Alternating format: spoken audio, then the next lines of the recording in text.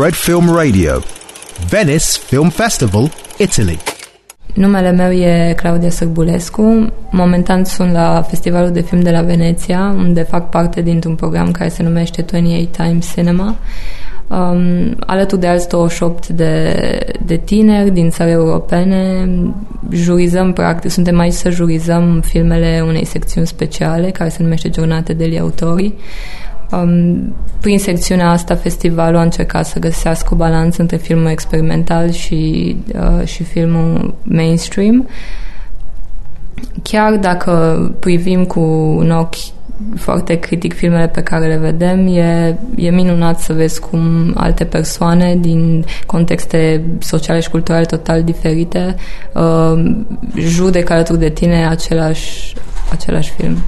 Fred Film Radio, 24/7 on Fred.fm and smartphone apps.